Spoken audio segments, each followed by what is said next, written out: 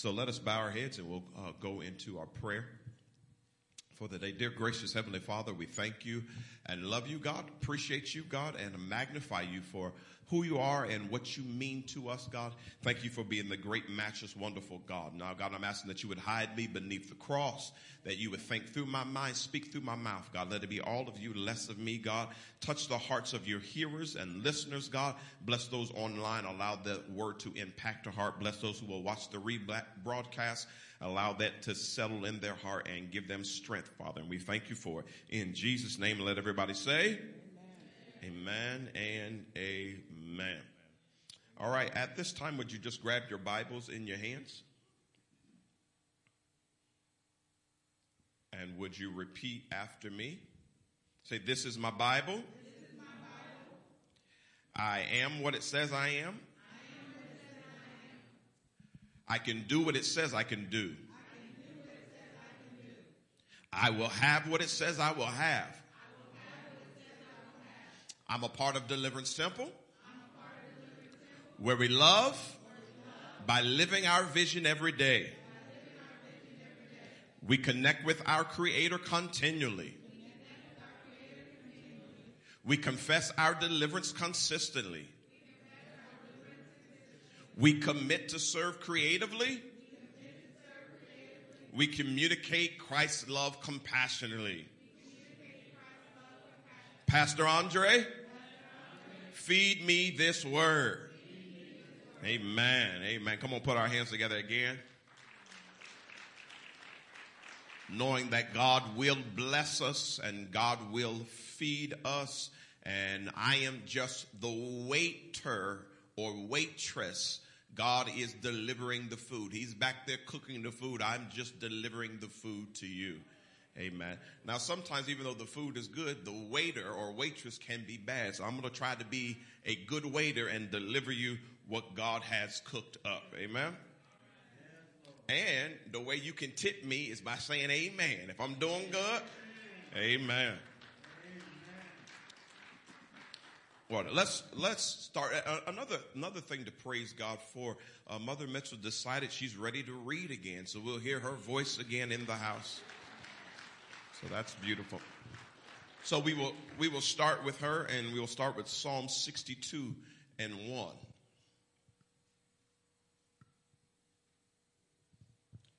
Truly my soul finds rest in God. My salvation comes from him. There's a lot of words that I could pick out, but the word that jumped out to me is soul. Truly my soul finds rest in God. My salvation comes from him. Let's read the next verse, verse 2. Truly he is my rock and my salvation. He is my fortress. I will never be shaken. I will never be shaken. There's some confidence that the writer has there that was quite interesting to me. And so the first word that jumped out to me was soul. And the fact that it said, truly my soul. So there's a lot of confidence. But the realm of the soul is not really a realm of a whole lot of confidence. When we talk about our souls being saved, there's confidence in that.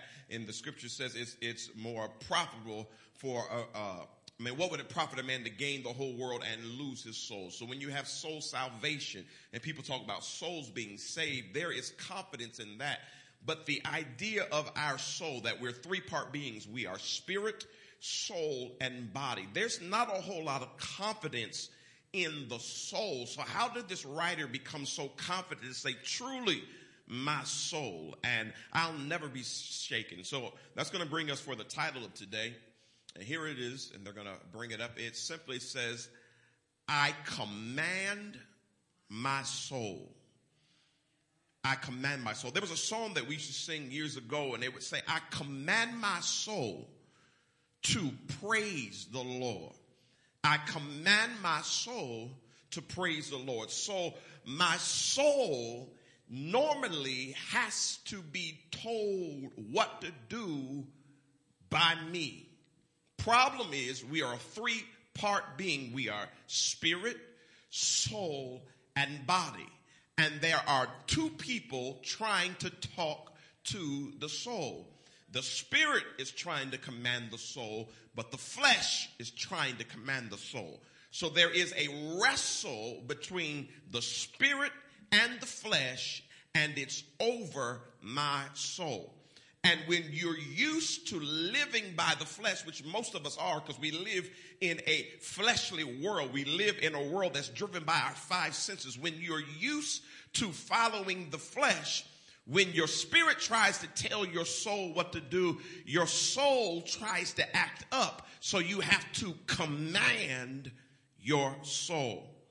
Having said that, let me give us just some easy way to understand it. Let's put this definition of soul up. It is the collection of our will, mind, emotions, intellect, reasoning, imagination.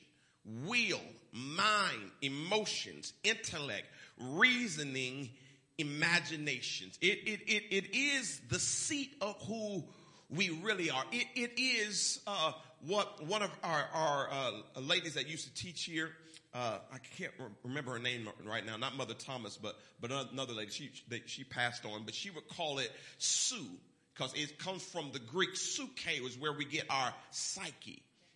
Yeah, Mother Chambers. It is, she would call it your Sue. Everybody's got a Sue, a psyche, or a psyche, or a mind. Everybody's got something in them that drives them more than what we see on the outside. And traumas and past history and life. There's a whole psychology of why we do what we do. Marketers understand our Sue or our psyche or our psyche, and they speak to our psyche. They market things to us because we are really driven by something that we cannot see. I believe it was Sigmund Freud talks about it, and he talks about it in the sense of a iceberg. That the majority of an iceberg that you see, you only see the tip of the iceberg, but what makes the iceberg is everything that's below the surface of the water. And he talks about our subconscious is the very thing that drives us, but most of us only see the outer. So that's why we have to be careful when we talk to people and when we deal with people, because many times they have issues deep in their soul. I don't know why the girl come to church with her chest all out. She ought to know better than that. She should know better than that. But there's something in her psyche that tells her the only way people will receive me is if I expose parts of myself. There's something in the deep recesses of her soul that lets her feel that way. So she needs deliverance in her soul. And so many of the things that we do, it comes from the wrestle we have in our soul. And at some point, if we're going to move forward in God, we have to command our soul. In other words, soul, you got to act right. Even if there's no act right in me right now, soul, I need you to act right. I need you to, like I tell you all the time, I need you to pull yourself together. I need you to get right, because my spirit is calling for something. My flesh is calling for something. And soul, I command you to follow the spirit. All right, let's continue to read. I'm just setting this up, and then this will help me as I'm trying to impart something new. Let's go to 3 John 1:2. Beloved, I wish above all things that thou mayest prosper and be in health, even as thy soul prospereth. People who are known as prosperity preachers, a lot of times they use this verse, but it's really taken out of its context. It's not really talking about prosperity. It was really just a greeting that John was giving to Gaius. It was just a greeting, but in the greeting, there was something being said that's powerful. So I want to put the scripture back up, and then I'm going to read it and point out what I want to point out to you. It says, Beloved, I wish above all things that thou mayest prosper and be in health, even as thy soul prospers. So to the degree that your soul does well, the rest of your life will do well. In other words, if you can get your mind right, you'll eventually be able to get your life right. Because your life is in your mind. It's in what other folk can't see. It's the stuff that you think at night. It's the stuff that keeps you up at night. So if you ever want to prosper in life, you first have to prosper in your soul. Your soul has to grow. Your mind, your imaginations, your reasoning, your choosing. What makes you choose this? If you told everybody you was on a diet at 12 noon, but by 12:05 you eating chocolate cake, there's something wrong with your soul. Because your mouth said one thing, but your mind brought something else. And all of us who live life, we wrestle with the things in our soul. So we got to learn how to command our soul. So we can be like the psalmist that says, truly, I will never be shaken. How did he become so confident? So let's continue to read. Let's look at Joshua 1:8. Another scripture that prosperity preachers use, but it's deeper than just material things. Joshua 1:8 says what? Sister Mitchell, would you read? This book of the law shall not depart out of thy mouth, but thou shalt meditate therein day and night, that thou mayest observe to do according to all that is written therein.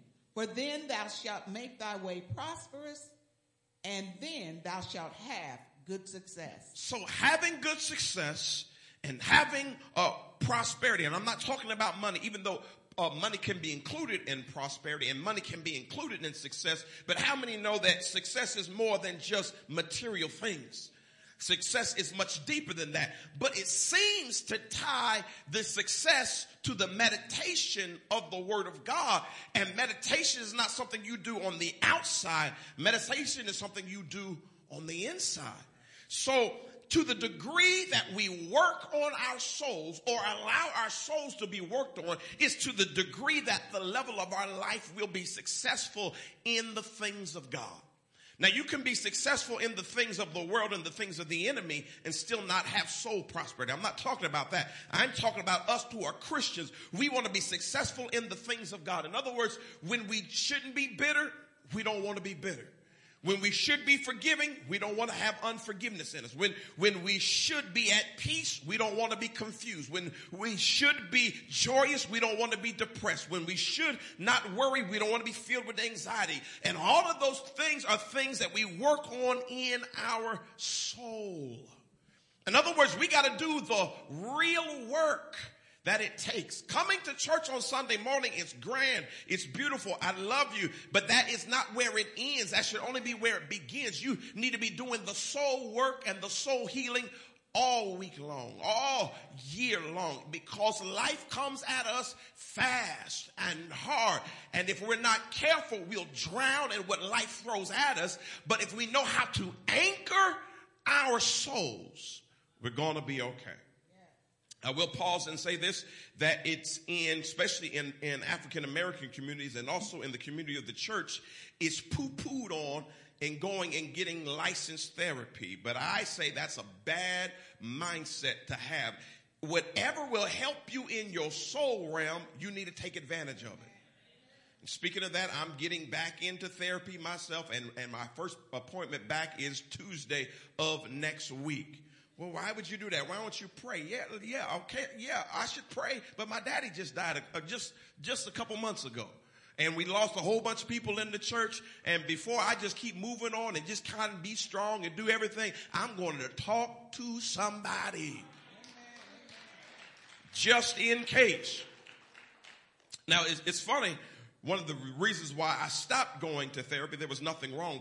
First of all, it was the pandemic, but it seemed to happen that the therapist that I was talking to, she started asking me questions. I found myself counseling her, and I'm like, wait a second, you're supposed to be counseling me. But when you know God, sometimes you just have things to give and have things to offer. So let's dig a little deeper. I want to show us something that you may not know about because maybe no one's talked to you about, or maybe you haven't been to seminary or theology school. So this is something I can throw out to you and help you. Let's put this picture up. Book 2, Psalms 42 through 72. If you have in your Bible, sometimes they have these headings. And before we actually go to that, go back to the previous slide. Just put that book 2 up there. You can go ahead and make it transparent so I can talk through it. But if you look in your Bible, sometimes the headings will say book 2. So Psalms is actually divided up by the Bible scholars who put together the Bible. They divided Psalms up into books. It is one book, the book of Psalms, but it's divided up into book 1, book 2, book 3, book 4, and book 5. Book 2 is Psalms 42 through 72. So that starts book 2. All right, let's go to that other slide. Little harder to see. You can go ahead and make that solid. So book 1 is from Psalms 1 to Psalms 41. Book 2 is from 42 to 72, like I just told you. Book 3 is from 73 to 89. Book 4 is 90 to 106. Book 5, 107 to 150. They divided them up like that because each book represents something different. So when they were collecting the Psalms, they were trying to figure out a way to organize them so the reader would understand.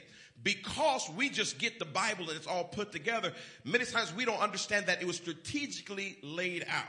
So let me read this to you, and this will help you understand. I'm going to have them put this up. I'll read it. Mother Mitchell doesn't have to read it. Would you put that up? It says, this second book of Psalms, Psalms 42 through 72, has a few unique features. First, it is the only book of the 5 that contains Psalms ascribed to the sons of Korah, a group of Levite temple singers. I will pause and talk about that for a second. There's at least 10 Psalms that have in book 2 that have from the sons of Korah.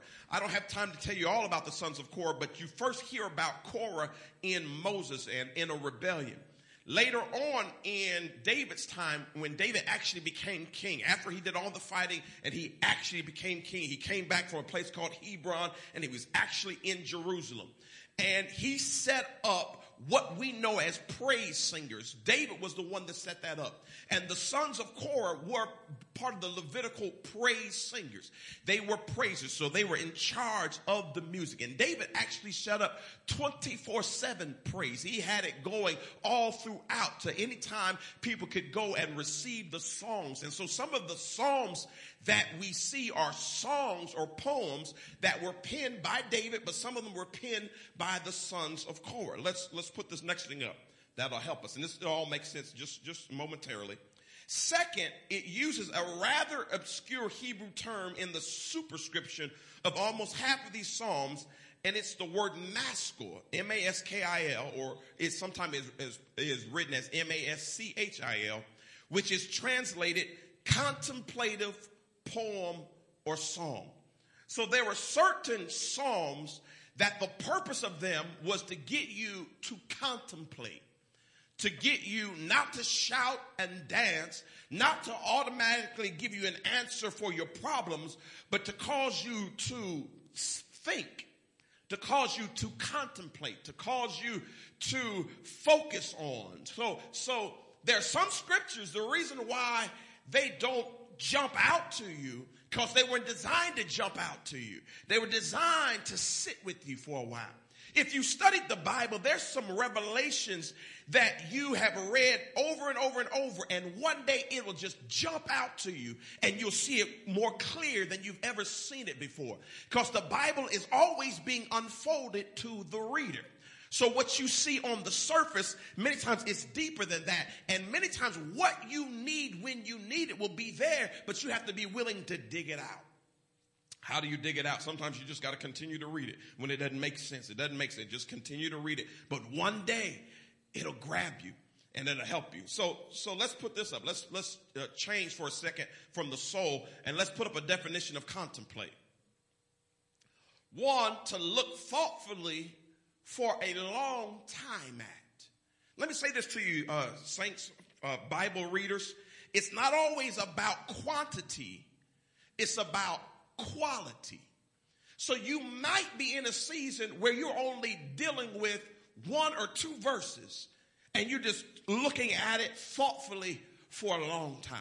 Now, I told you that I read through the Bible every year from cover to cover. It's just something I've been doing. It helps me in my preaching, my teaching. It helps me grow. But just because I do that doesn't mean that's what you have to do. You may try to read it from cover to cover and something just jumps out to you. and you can't get rid of it. You have to pause and think on it, contemplate. God is trying to give you revelation when he does that to you, because there's something in it that he wants you to learn.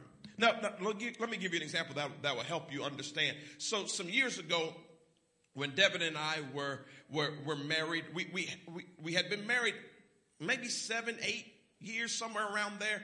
Things were okay. They weren't bad. Things were okay. But I could see personally that there was another level I could go in loving my wife. So I began to pray to God and say, well, God, help me. Every marriage goes through ups and downs. Every marriage goes through seasons, goes through winter, spring, summer, fall. So sometimes you're in a winter season in your marriage. Sometimes you're in a summer season. Sometimes you're in a fall season. So we all go through seasons. So we were in a season, it wasn't bad, but it seemed like winter might be coming. Seemed like if things change, it might get rough. So I was praying ahead of time, and God told me to read 1 Corinthians chapter 13, which I know is the love chapter. So I read it, and I didn't get anything out of it. I mean, because I'd already read it before. I didn't necessarily get anything out of it. And so then I said, okay, God, what's next? He said, read 1 Corinthians chapter 13. I'm like, you already told me that. But I realized he was saying, read it again. So I read it the next night. Didn't get anything out of it other than it's the love chapter. I mean, I know what it says. So here's the thing that happened to me. Until I didn't catch what he was saying, so I kept saying, God, what? Okay, I read it. What next? And basically, he kept saying, read it again. For 2 months straight, every single night, I read the love chapter. I didn't get anything out of it in my head, but it was impacting my soul. So the next time we went into a winter season, I was able to supernaturally love my wife and love her through it, because I had previously put the work in and didn't even know I was putting the work in. But the word of God was resting in my soul. It was doing something to my soul. And sometimes you come to church and the message isn't for you, and God say, keep coming.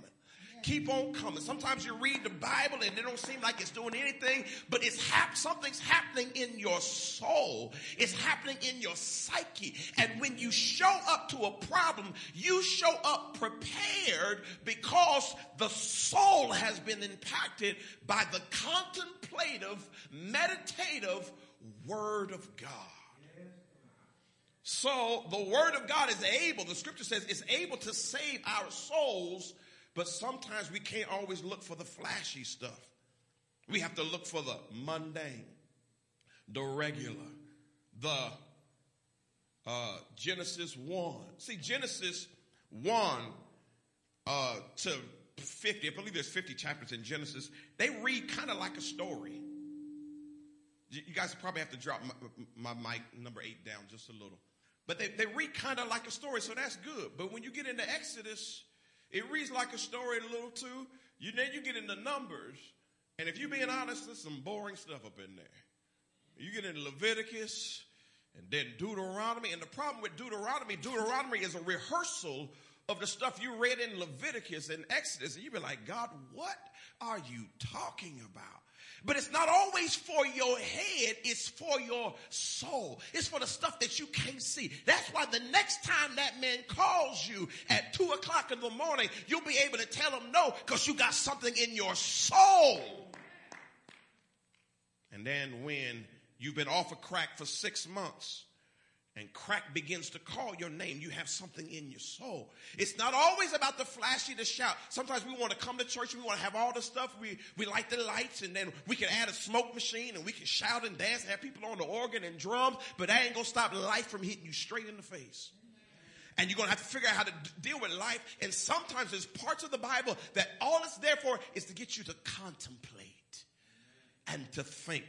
Let's put up some definitions of some synonyms of contemplate.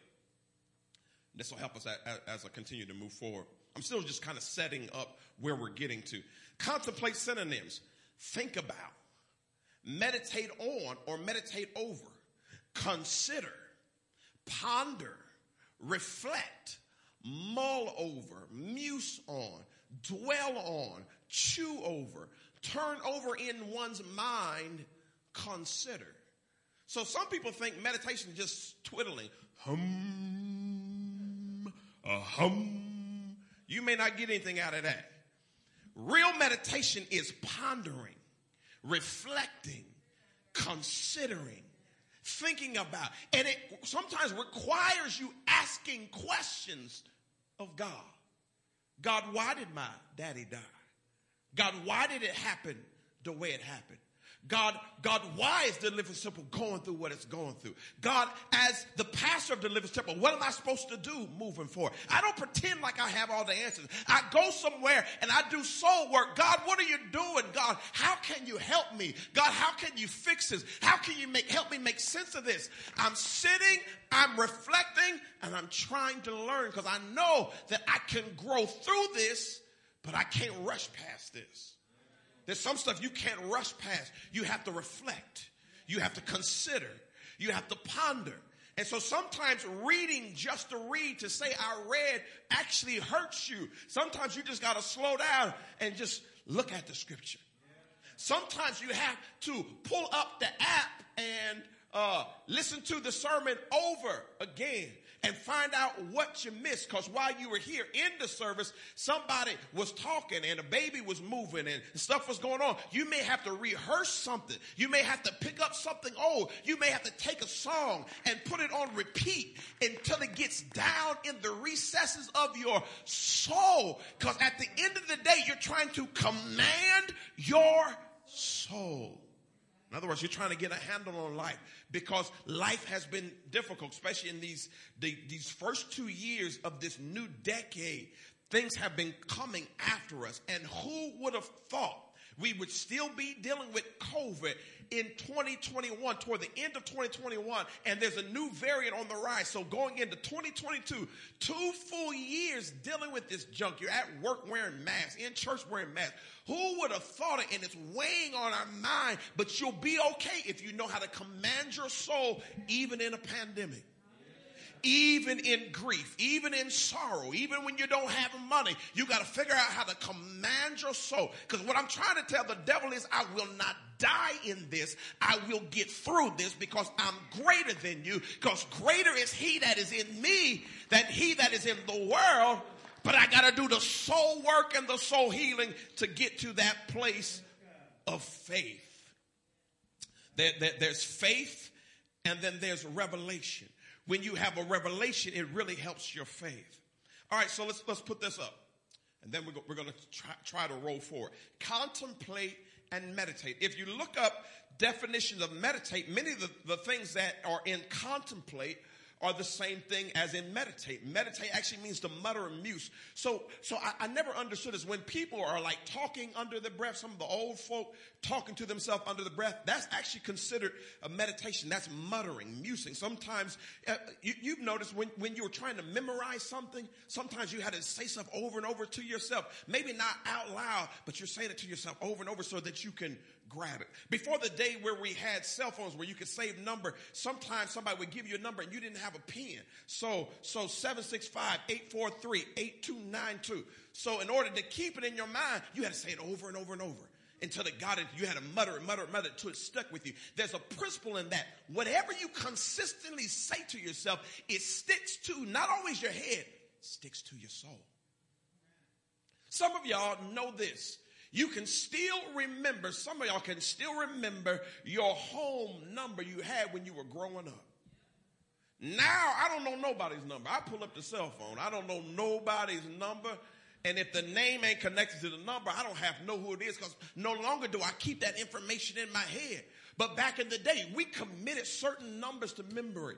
And once you get it in you, it's no longer in your head, it's in your soul. Right now, for the whole day, all of Sunday, I have not thought anything about my Social Security number. I haven't thought anything about it. But in this moment right now, it came up in my mind that right now, if you ask me, I could tell you my Social Security number. Now, don't try to ask me because I ain't going to tell you. All y'all ain't delivered. I ain't telling you. But without thinking about Social Security number, and just right now, you could bring up your Social Security number, even though it's not in your head right now, it's in your soul. And you can pull the things that are in your soul, the things that you've implanted in your soul, you can pull them up to your head at a moment's notice. Give you another thing before I move forward. Many times you can space out driving from places that you already know. In other words, you driving from church to home, you can get a call and not really be focused on the road, but you know how to get home because your subconscious takes over. Your subconscious will actually drive the car. Have you ever been driving and forgot? I don't remember passing Arby's. I don't remember, because your subconscious, in other words, that soul takes over. And so because you've driven that route so long, it's stuck in you, even when you're not trying for it to be stuck in you, because it's being committed to your soul. Another example, I know I'm giving a lot of examples, but I'm trying to impact this in us so we can learn how to win. But many of us, when January hits, if you still, maybe not now because things have become so digital, but some years ago, when you would transfer from one year to the next year, the quickest mistake you would make is when you're signing a check, you'd put the old year on the new check.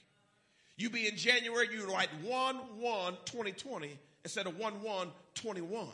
Because you had been doing it so long in 2020 that when it comes something new, you forgot because it got into your soul.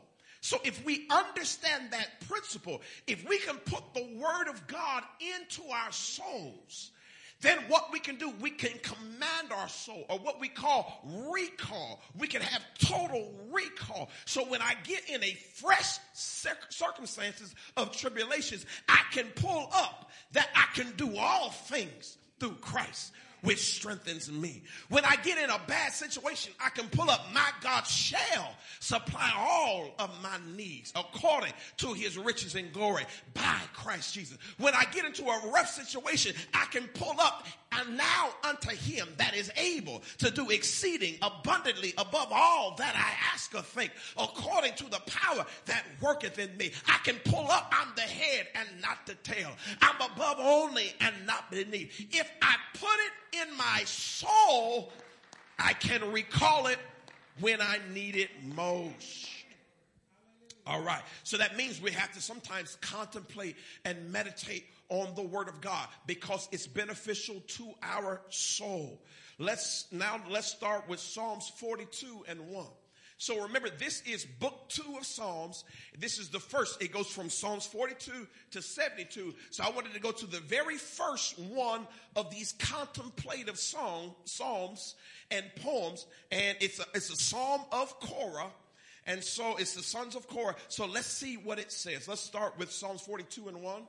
As the deer pants for streams of water, so my soul pants for you, my God. I've always loved this verse, but I'm learning now. I actually learned just as studying for this sermon that I actually have been thinking of it out of context.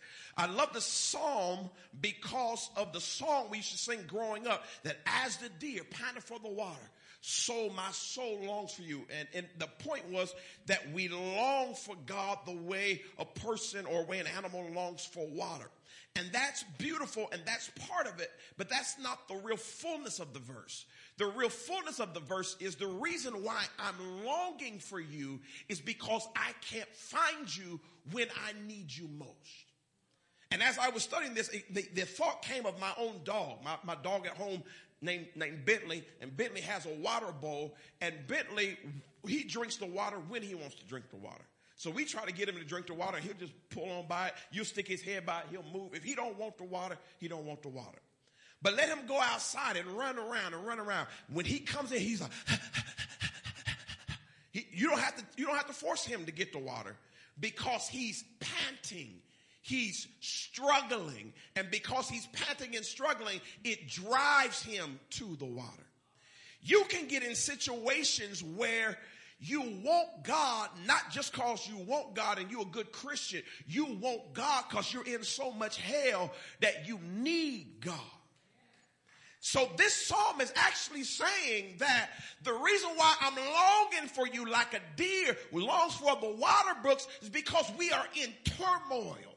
We are in trouble. We don't know what's next. We feel uncertain. We're scared. We're worried. We're confused. And later on, I'll tell you the context behind the sons of Korah writing this or singing this song.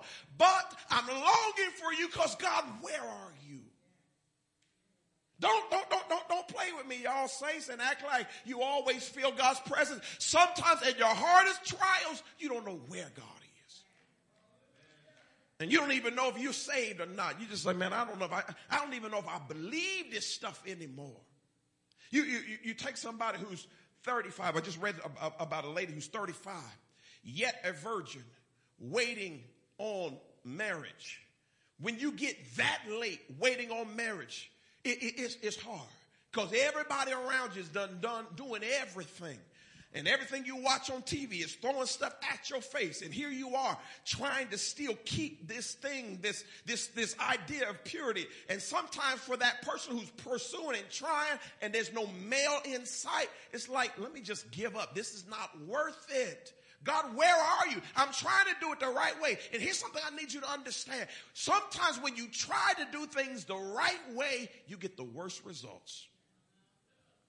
I remember complaining to God when we didn't have children. And I'm saying, God, me and my wife for 4 years as we dated, we did not have sex. We only consummated the marriage on the wedding night. But we were youth pastors and there were young folk popping out babies left and right. And we did everything right and we couldn't get a child. It didn't make sense. Some of the things you go through in life will not make sense. And if you don't know how to command your soul, guess what you'll do? You'll backslide.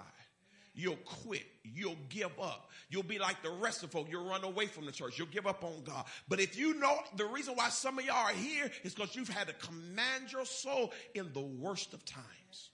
And that's what this psalm writer was saying. And we'll explain to you even more. Let's go to 42:2.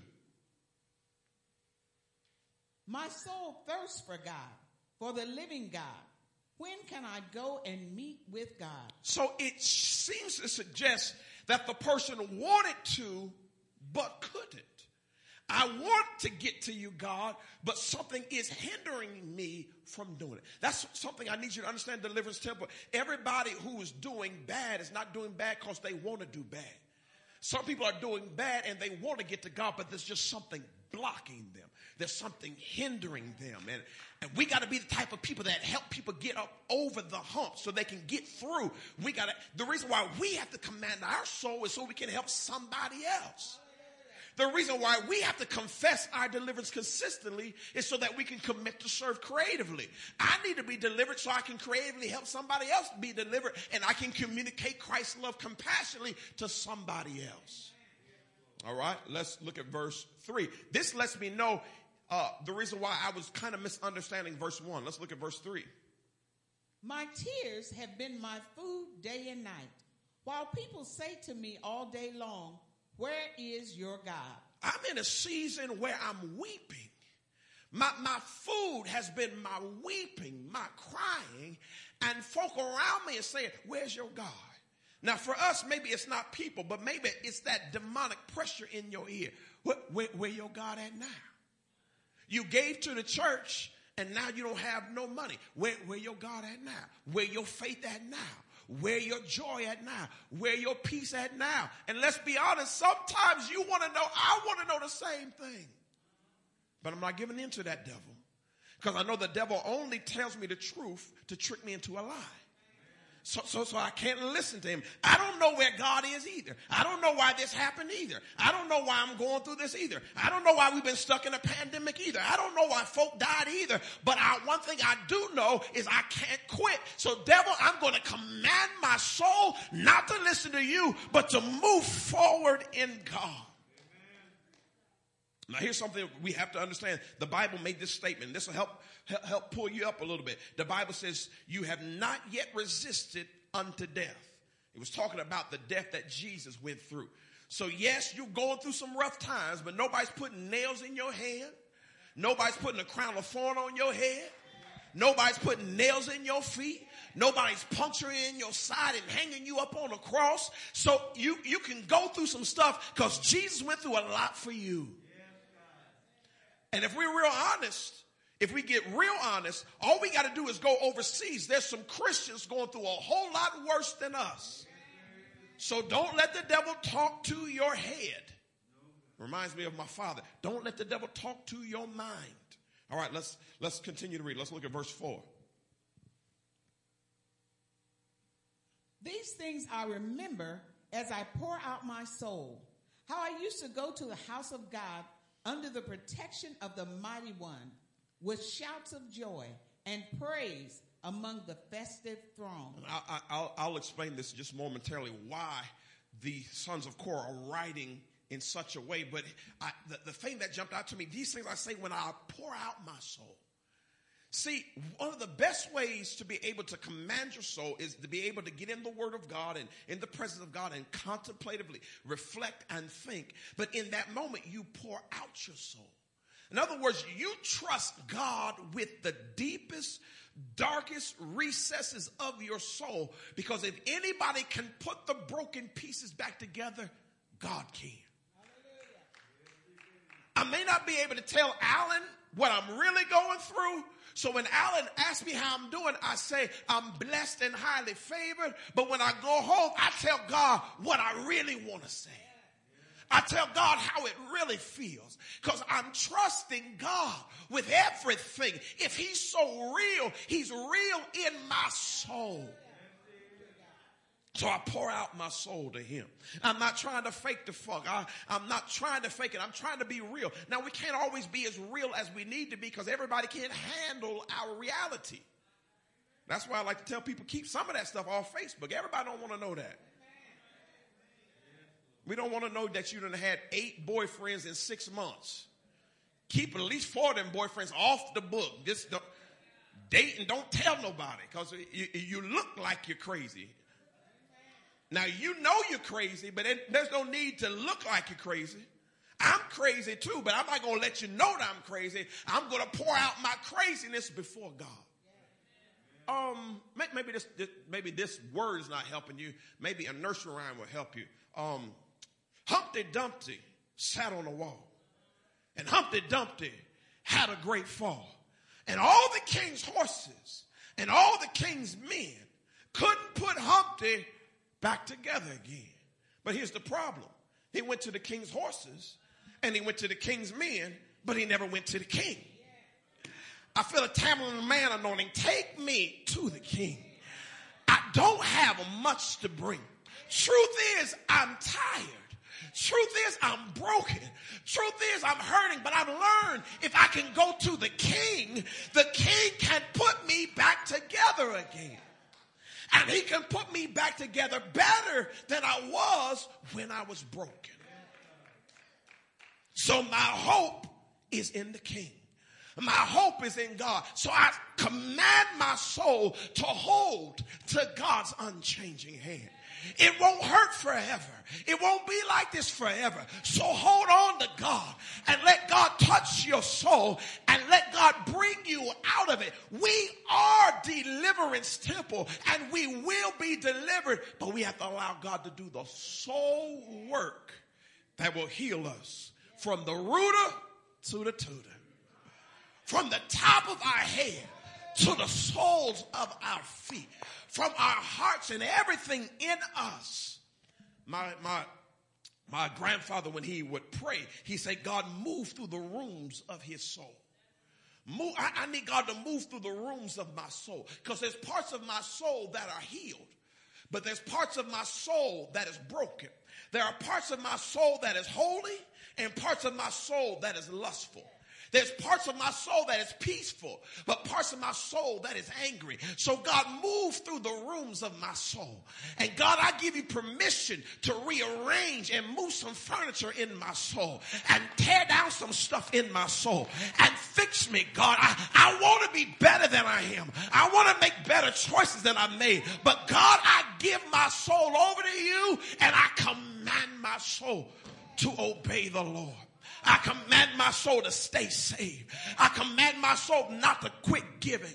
I command my soul to stay married. I command my soul not to take another drink. I command my soul not to shoot up again. I command my soul.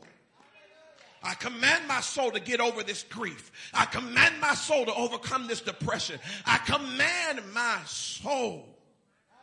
Command my soul. Psalms 42 and 5. Now listen what the writer says next. Psalms 42 and 5. Read. Why, my soul, are you downcast? Why so disturbed within me? Put your hope in God, for I will yet praise him, my Savior and my God. The psalmist begins to talk to the soul. Why are you downcast? Why are you ready to throw in the towel? Now I know why. On the outside, I understand why. But I want to talk to my soul on the inside. Because the inside soul is not affected like the outside body. So soul, why are you acting like this? Soul, why are you ready to quit? Soul, and here's the thing, when you really talk to yourself, sometimes you find out, even though you're going through stuff, sometimes you find out you really just want some attention. You really just want a pity party.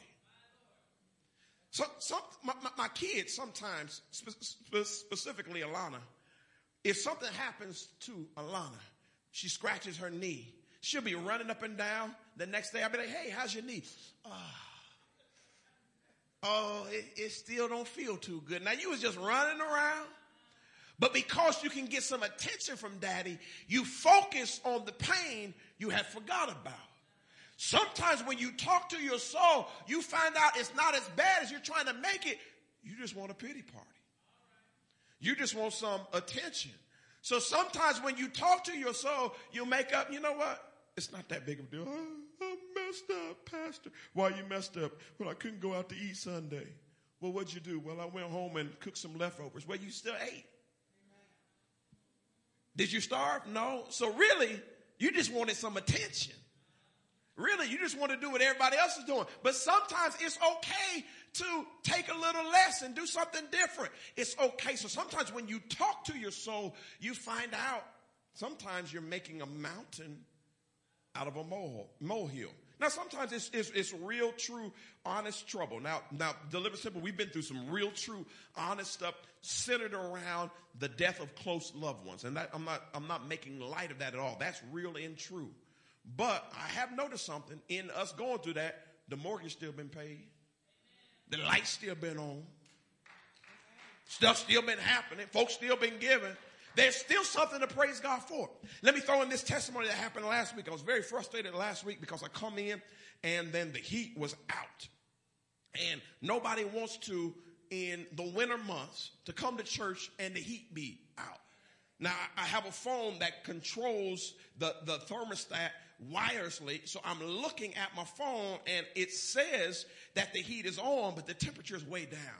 And I was frustrated. I think I slammed the door, and I said, Devin, I got to go to church early. She's like, what's happening? I was like, this heat ain't working right again. And sure enough, when I got here, it wasn't doing nothing. It was making noise, but it wasn't firing up.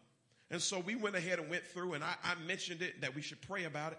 Sister Trish came up to me afterwards. She's like, do you have anybody to look at it? And I was like, we have somebody. She's like, do you have anybody to look at it? And basically, she was saying, I can help if you don't. I was like, yeah, I need somebody to look at it. She's like, well, I'm going to call my husband.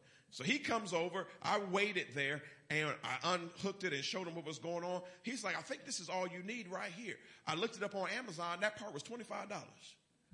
The next part that went with it, you could get it or not, was optional, but I decided to get it too because the whole thing was $33. So we got the whole heat fix for $33. Didn't cost, it wasn't, now had she not made that mention and we called our normal people, they would have charged $100 just to show up. And no telling how much they would have lied and told us the part was. So yes, things come at you, but if you watch, God normally fixes and answers stuff right behind. But sometimes we forget to give God praise for all the stuff that he has done. So I praise God for fixing our heat for $33. And I changed the part myself. Amen. I let Deacon Doug know I changed the part. He said, I would have done it. I said, I'm saving you for the hard stuff. This was easy. I only had to take 2 screws out and fixed it real quick and easy. But many times we sometimes are so used to focus on what's going wrong, we forget to see all the things that God is doing behind the scenes that is making life okay. Life is okay. No, you may not be able to buy all the gifts you want for Christmas, but can you buy some gifts? Well, keep praising God. Well, no, Pastor, I can't buy no gifts. Guess what? They don't need them anyway. It's okay. You can still praise God. So the psalm writer is saying, why are you disquieted? And then he makes the statement, I'm going to yet praise God. Let's look at verse 7. Deep calls to deep. In the roar of your waterfalls, all your waves and breakers have swept over me. I need to teach this for a moment as we're moving toward a close. Let's put these things up and I'll read them for you. The Hebrew word translated here as deep refers to the deepest depths of the sea. The sons of Korah, exiled with David, had lost all footing. Okay, now I'll explain to you what the sons of Korah were writing this for. So there comes a time in the story of David, the arc of his life. This is after a lot of things have happened, but there was a son named Absalom. And Absalom did a coup on his father.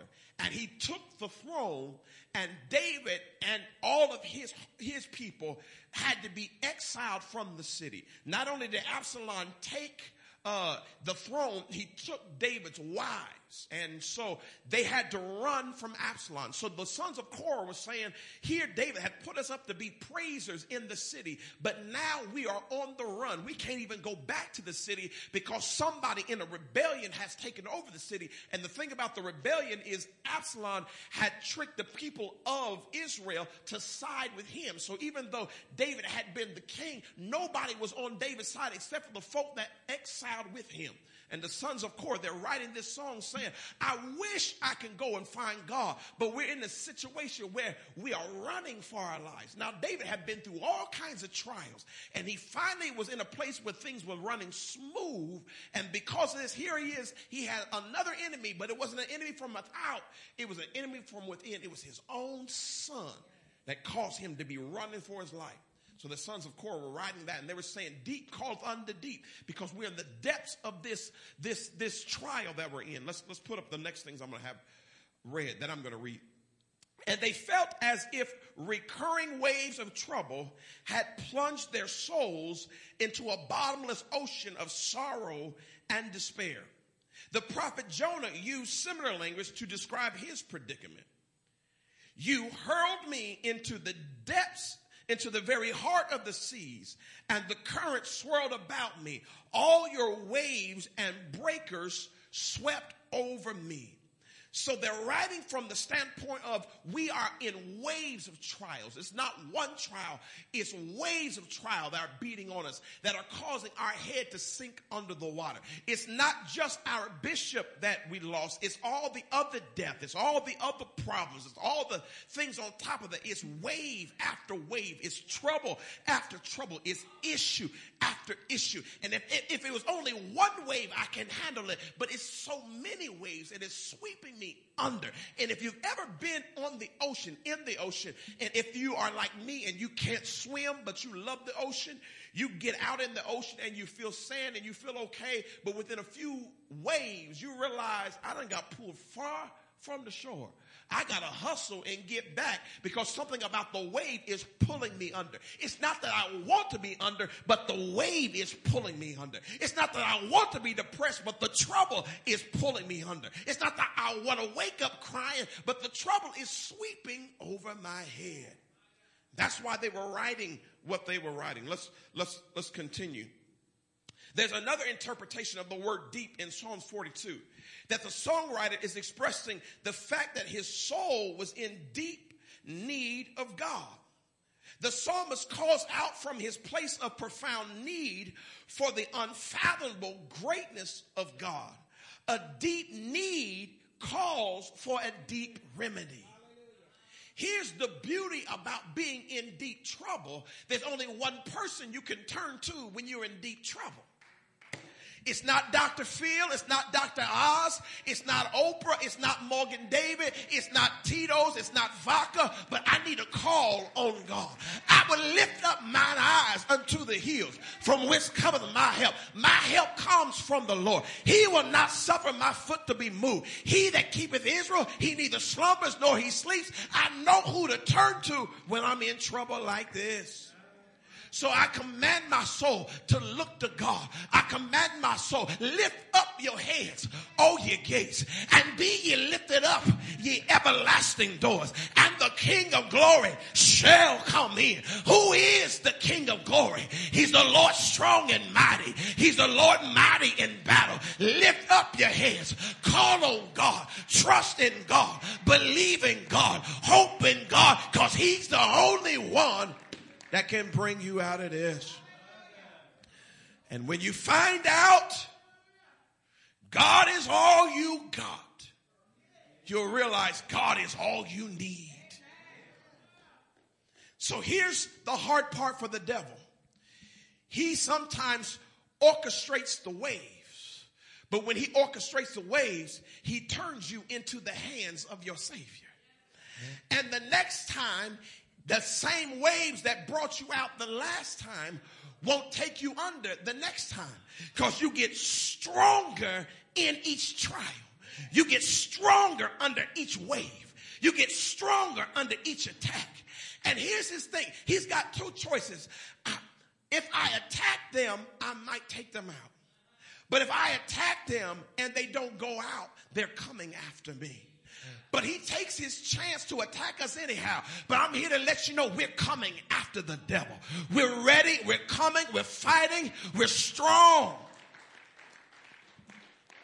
I'm reminded of Brother Will, Sister Lynn. Brother Will, I remember him not being at the church too long when he loses his father. And I had to preach the funeral for his father. And I remember still to this day the message I preached. It was simply this: let's make the devil pay. I don't understand why it's happened, but one thing we can do is we can make the devil pay for everything he throws at us. And Brother Will, you've been making the devil pay ever since. And we're going to make the devil pay for everything he throws at me. You can try me, but I'm coming back swinging. I got the rope-a-dope anointing. I'm throwing everything, and I'm going to knock you down. And like Muhammad Ali, I shook up the world. I shook up the world. Deliverance Temple, we shook up the world because we fought our way through this. 3 verses and we'll close. Verse 42 and 8. Read that. By day the Lord directs his love. At night his song is with me, a prayer to the God of my life. Both night and day I need God. Read verse 9. I say to God my rock, why have you forgotten me? Why must I go about mourning, oppressed by the enemy? One of the commentators of this scripture says it's beautiful to see how the writer waffled back and forth. At one minute he was saying, I'm okay. Another minute he's saying, God, why have you forsaken me? It's okay to have faith one minute and doubt the next, as long as you come back to the right side. Let's see how the psalmist ended the verse, or ended the chapter. My bones suffer mortal agony as my foes taunt me, saying to me all day long, where is your God? Where is your God? But this is how the verse ended. Now, for some reason, I must have accidentally deleted it, but he repeats verse 9. So we'll just go back to verse 9. No, actually, we'll go back to verse 5. Put verse 5 up. This is actually verse 11. It's the last verse of the chapter. He repeats what he said before. He says this again at the end. Why, my soul, are you downcast? Why so disturbed within me? Put your hope in God, for I will yet praise him, my Savior and my God. At the end of the chapter, he says it again. If you go into the 43rd chapter, the psalmist says the same thing. The sons of Korah, they say the same thing. At the end of the day, I'm going to put my hope in God. I don't know why you're messed up soul. I don't know why you're struggling soul, but I command my soul to put its hope in the living God. I'm going to trust in God. Somebody say that. I'm going to trust in God. Come on, let's ride to our feet. And let's declare this. I command my soul. I will command my soul. You, point to somebody else, you will command your soul. And you will put your hope in God. Come on, let's bow our heads and let's pray. Thank you, Heavenly Father God, for the ability to command our soul. Thank you, Father, we know who to turn to. Thank you, Father, you still have never lost a case. Thank you, Father, for what you're taking us through and how we're going to higher heights and higher depths, and how you told us last week that you would lift us, and the week before you told us that relief was on the way. So we thank you, we receive it, we believe it, and as we as we cross through the rest of December, God, and into the new year, as we transition, God, we thank you that you will neither leave us nor will you forsake us.